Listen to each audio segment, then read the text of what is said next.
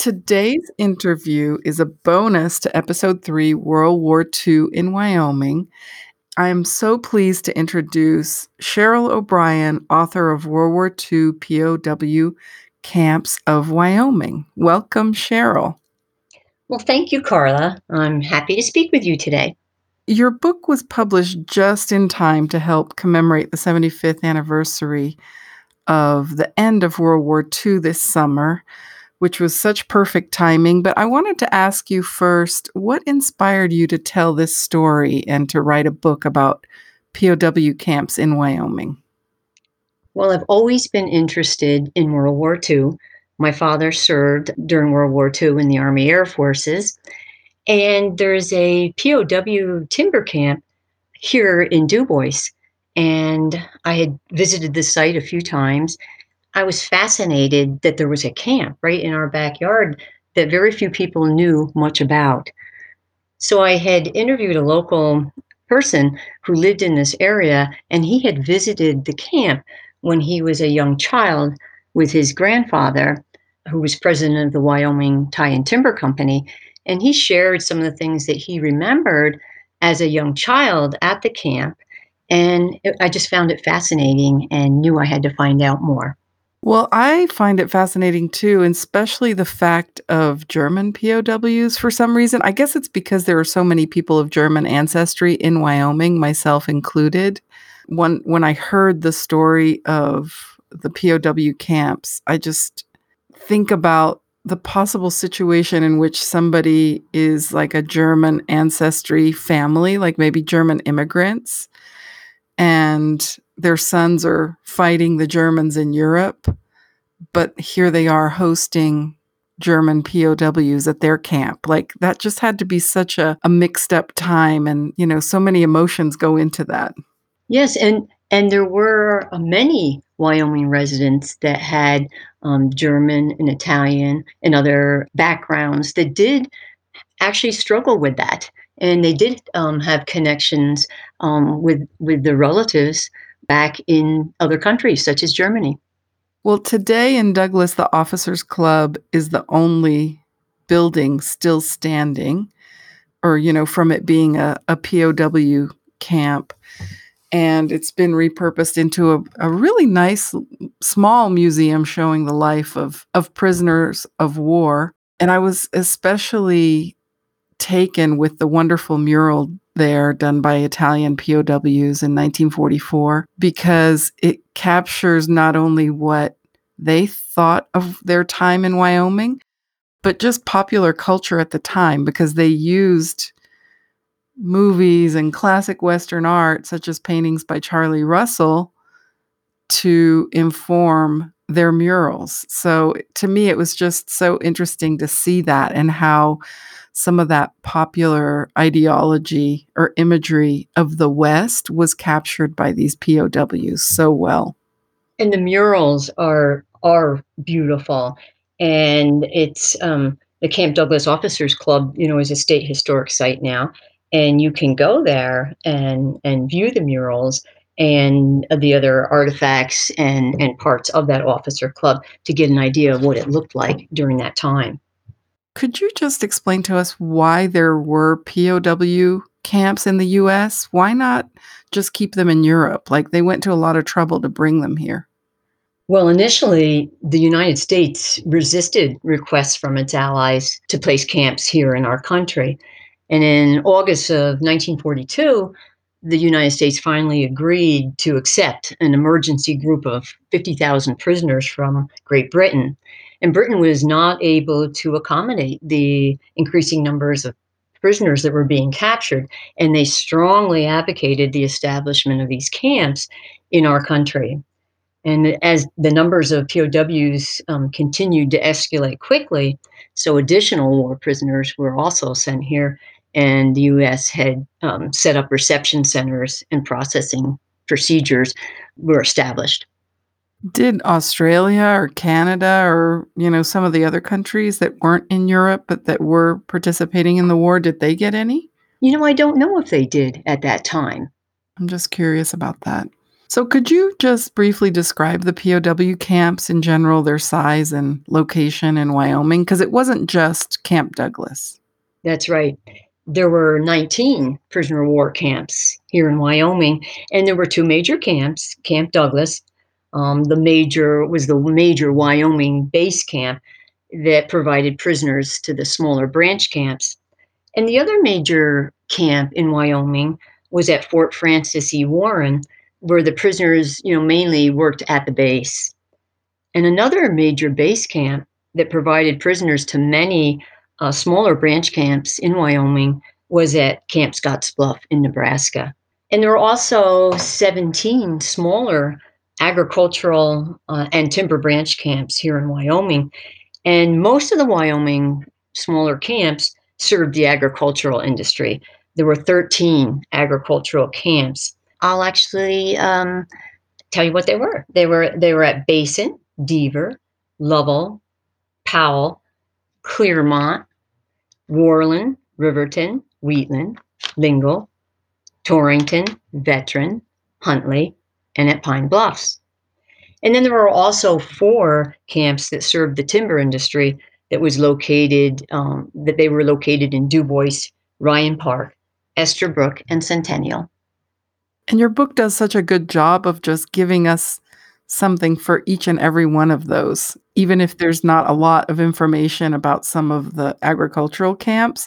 To me, it was exciting to hear that, wow, it's as close as Basin. That's the one that's closest to me.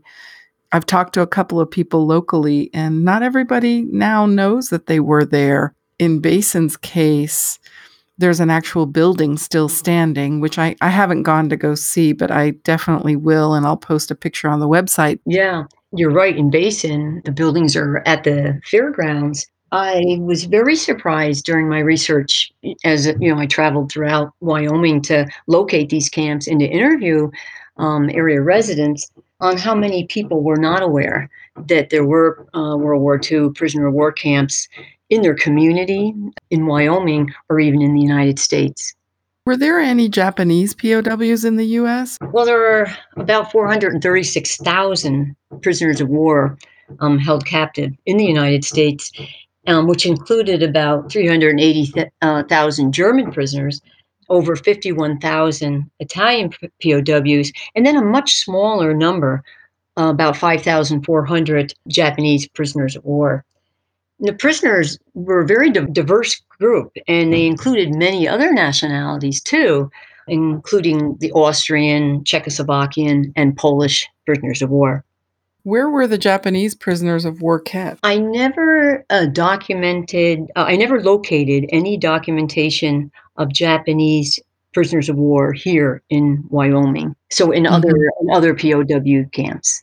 So I know that POW camps had to be set up in a very specific way. The Geneva Convention outlined those details. Could you tell us a little bit about what those requirements were? Yes. Well, some of the major requirements, the Geneva Convention provided, specific guidelines on how to construct and operate the camps, and they were strictly followed. And the prisoners were provided with equivalent accommodations that the U.S. Army staff had, such as barracks or tents. So at a lot of the camps, if the POWs were in tents, so were the U.S. Military staff, and same with the barracks. Their daily work schedules couldn't be excessive, and they were given at least one day off a week, usually on Sundays. And the prisoners could not be assigned to dangerous or unhealthful work.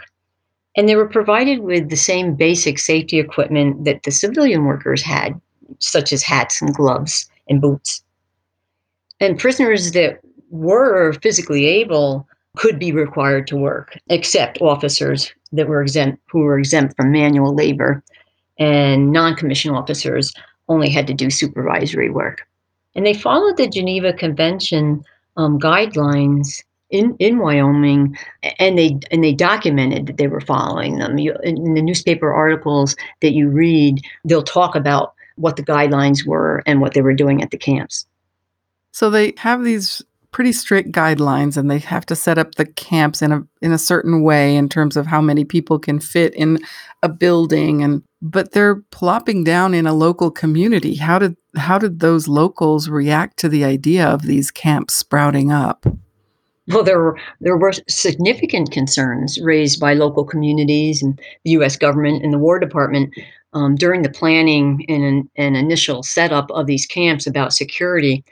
The United States government and the War Department were especially concerned about potential prisoner escapes and sabotage. And as the war progressed and generally only minimal problems occurred, security measures were relaxed. And the local residents that I interviewed from the POW camp host communities generally related that there was no animosity toward the prisoners or fear of them, and that they needed and appreciated the POW labor to help harvest their crops and cut the timber. Right, I mean, we needed that because our own workforce was depleted with so many of Yep, our young men that's off right. to war. So they did agricultural work, and you said they did some other work. What other kind of things did they? Okay, in addition to the agricultural work that they did, we also had the 4 timber camps, and so the prisoners helped cut timber to make lumber and railroad ties. Food and transportation are 2 very important pieces of infrastructure.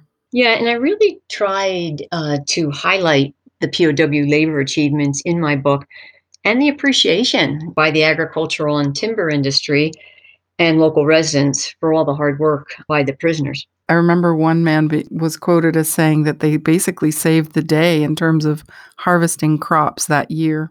Yes, newspaper reports at the end of the year during harvest reports did say that, they put out their appreciation and their thanks from the local communities. Was there a typical day? Could you describe a typical day for a POW? Well, a typical day varied depending on if the prisoner was at a larger base camp or working at one of the agricultural or timber branch camps. And the prisoners at the agricultural camps, they woke up early and they were transported to area farms to take care of and harvest crops, including hay and beans, sugar beets, and potatoes. And they ate lunch at the farms. The lunches were provided by the camp, but their lunches were sometimes supplemented with extra food by farm families. And at the end of the day, Sounds like that was a highlight. yeah, That was how they chose, they tried to get in to work at the farms where the cooking was best. yes. And then some of the prisoners who had been there longer, knew the ropes, they knew which farms to try to get on those work duties. And then the POWs were returned to their camp, at the end of the day in time for supper at the camp. And they worked hard. And they often had to deal with, extreme heat during the summer months. And the prisoners at the timber camps, they also woke up early. One prisoner specified that they got up at 6 and left by 7, and they would cut down trees to make the railroad ties or the lumber for construction materials. And they generally worked from the early summer into the early winter months. So they often Mm. had to deal with extreme cold and snowy weather conditions in contrast to the agricultural workers. And during their time off, the prisoners had many options on how to spend their free time, especially at those larger base camps.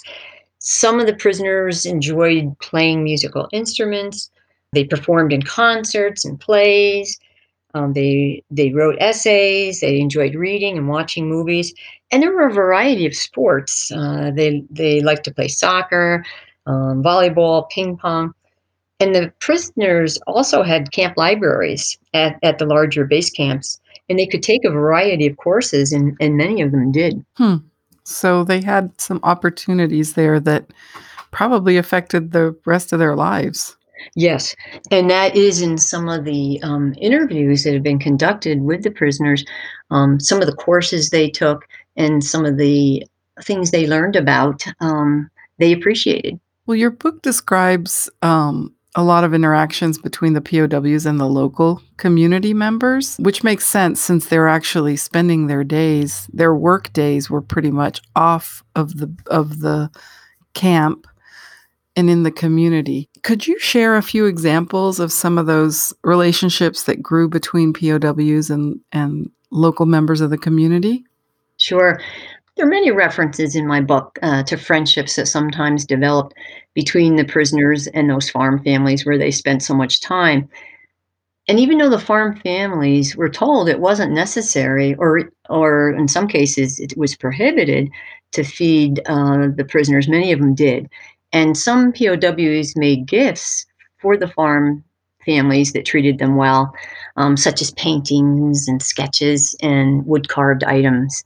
And near Camp Deaver, one local landowner realized that his nephew was actually among the POW crew that was working on his farm. The prisoner's family was living in Germany. What a moment, to realize that that's your nephew. Another type of interaction is religious services, both Catholic and Protestant, were provided at the main POW camps and at many of the branch camps, including Dubois, Wheatland, Warland, and Veteran. And families were allowed to visit the prisoners during specified times within the stockade. Some prisoners, How did that work? Like, if you I mean, okay, 'cause I would imagine there's not that many prisoners of war who had families that were local. Like, and I would think that they would come from New York or Chicago or that's right, but there were there were several support type groups. So records indicate that the prisoners at Camp Douglas and Fort Warren were allowed to visit with their friends and relatives, in those secured areas during specified time. And one Italian prisoner of war, who was a war prisoner at both Douglas and Fort Warren, Caesar Ariano, he provided detailed information about his time at the camps. And he said that they could have visitors once a week at Fort Warren, and Italian Americans would come to visit the Italian prisoners of war as a hospitality outreach, to the homesick soldiers. And he actually met his future wife during one of the visits. That's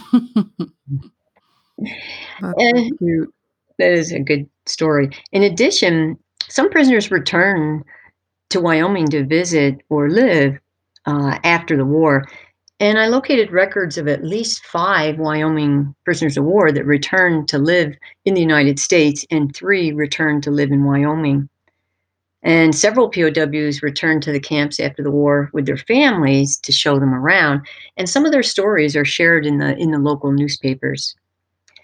And some And a Wyoming, few Wyomingites went to Europe, right? Is that what you were about to say? yes, yeah, and especially, one specific family from Warland visited a prisoner of war who worked on their father's farm. That visit was highlighted in a local newspaper article. Well, it wasn't all happiness and light. I mean, there was conflict at the camp, but it was mostly between the prisoners, which I was surprised about that. Could you explain a little more about that?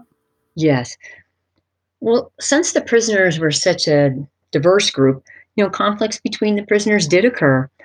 And the prisoners had different nationalities, religious beliefs, different political beliefs. In addition, they had different personalities, and there were some very young prisoners and some older prisoners, and they had different social statuses, even in the camps.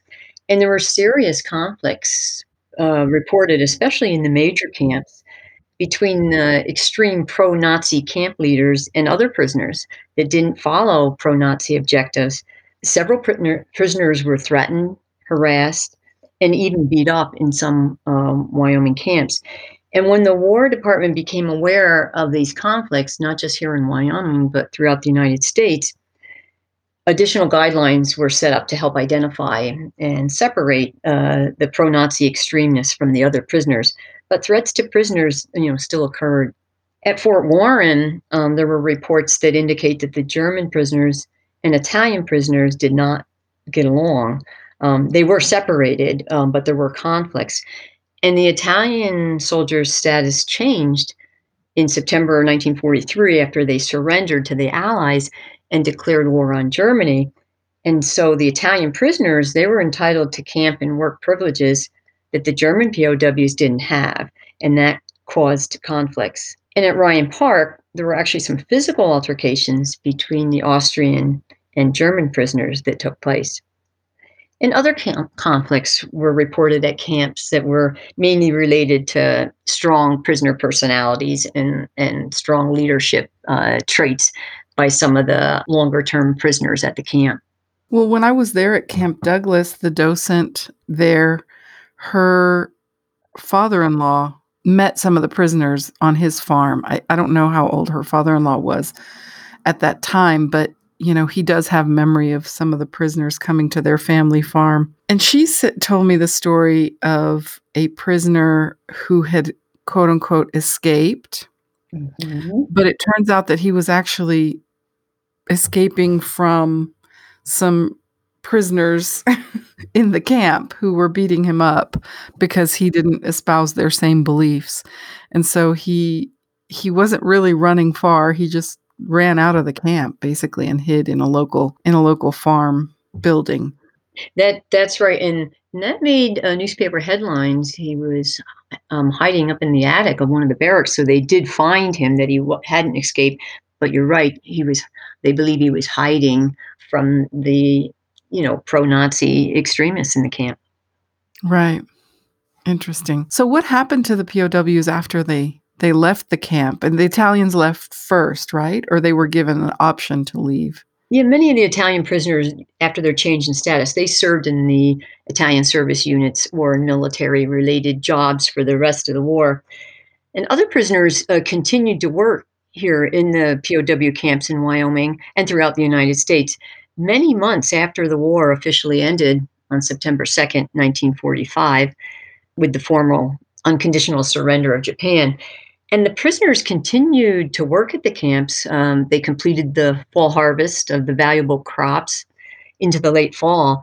And the prisoners at the timber camps, they worked into the early winter of 1946. And so the last Wyoming prisoner of war camp was at Fort Warren that closed in April of 1946. So most of the prisoners started to ship out in January of 46, and then the last prisoner left at the end of April 1946. And one of the most interesting parts of my research was that I found that prisoners were not immediately repatriated to their countries after they left the POW camps. And in June of 1945, the United States had agreed to provide POW labor to other countries to help, rebuild the war-torn countries. So many POWs served several months in other European countries after they left here, such as in Great Britain and France. And Wyoming POWs shared their stories, and some recounted spending 1 to 3 additional years before finally being released to their home countries. Yeah, and I remember in the book you talked about some former German POWs writing back to their friends that they had made here at the farms Yeah. and describing how destroyed their communities were when they went back and kind of like there was no going back in a way. And when they did go back, some of those letters you referred to, they would describe how their houses were, bombed out or destroyed, and they couldn't repair them because there were no materials available, and the famine that occurred in their countries too. Right. Well, of course, some of them never did return because they died of illness or accidents before that release date, but that wasn't very common, was it? No, I located documentation of about 20 deaths of prisoners at the Wyoming camps and in area hospitals. And most of the deaths occurred at the major camps where most prisoners were located, but at least five deaths occurred at the smaller branch camps, accidental deaths. Some prisoners, they died from illnesses or war injuries that they received before they ever arrived in the camps, and a few died in area hospitals, but then were buried at the Wyoming camp cemeteries. There was one prisoner who was shot and killed while trying to escape from Camp Douglas, and one prisoner who committed suicide in May of 1945 after he found out that Hitler had died, and he's buried at Fort Warren. And most of the prisoners were buried at the larger POW camps in the area and then relocated to US military cemeteries after the war. And, a lot of that was due to the extreme poor conditions in their home countries. So, for example, Camp Du Bois POW who was killed in a timber accident, initially he was buried in Fort Robinson, Nebraska, but when the military post closed, the POW cemetery was moved to the Camp Butler National Cemetery in Springfield, Illinois. And 6 Italian and German prisoners were temporarily buried at Camp Douglas, but after the war, they were transferred to the Fort Riley, Kansas National Cemetery for final burial.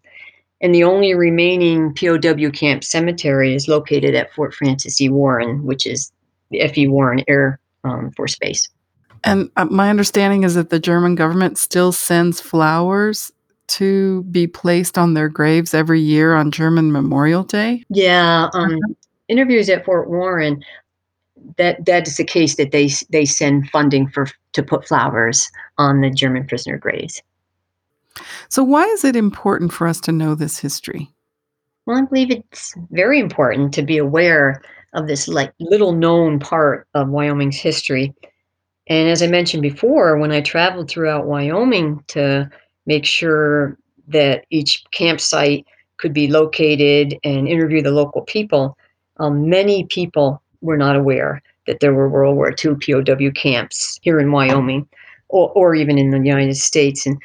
And with the 75th anniversary of the end of World War II approaching this summer, it's a good time to document and share the information before it's lost. Well, I have a few questions that I ask all my guests, and one of them is, what is something that people driving through Wyoming may not realize about us or about our state? I'd have to say how much there is to see and do in Wyoming, in addition to the well known places, such as Yellowstone and the Tetons. Our state has so much variety, the mountains, lakes, and farm and ranch country, and small communities and cities to immerse ourselves in, historic sites and unique areas, such as the Red Desert. You could never run out of places to explore in Wyoming. Well, I know that you've lived in other places too, so you have a point of comparison. What do you think is the hardest thing about living in Wyoming? For me, it's the long winter and transition to a short spring. I love the seasons. I love summer, fall, and winter, but winter often hangs on here a long time up in the Dubois Mhm. High Country where I live.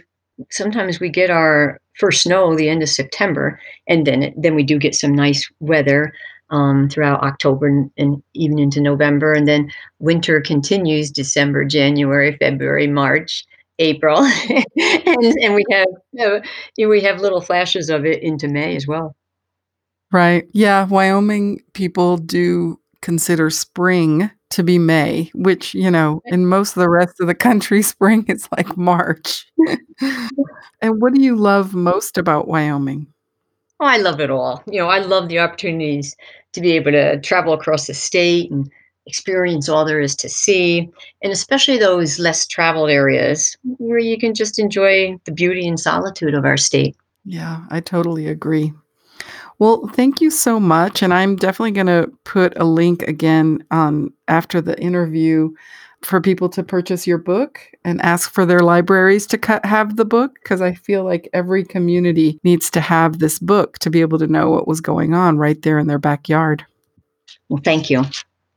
I hope they enjoy it. It was lots of fun, conducting the research and talking to all the people across the state who were very enthusiastic about sharing their knowledge and experiences. Well, thank you so much for doing that project and for coming on today and telling us about it and just for being curious, stay curious, write more books. We want to hear more. Oh, thanks, Carla.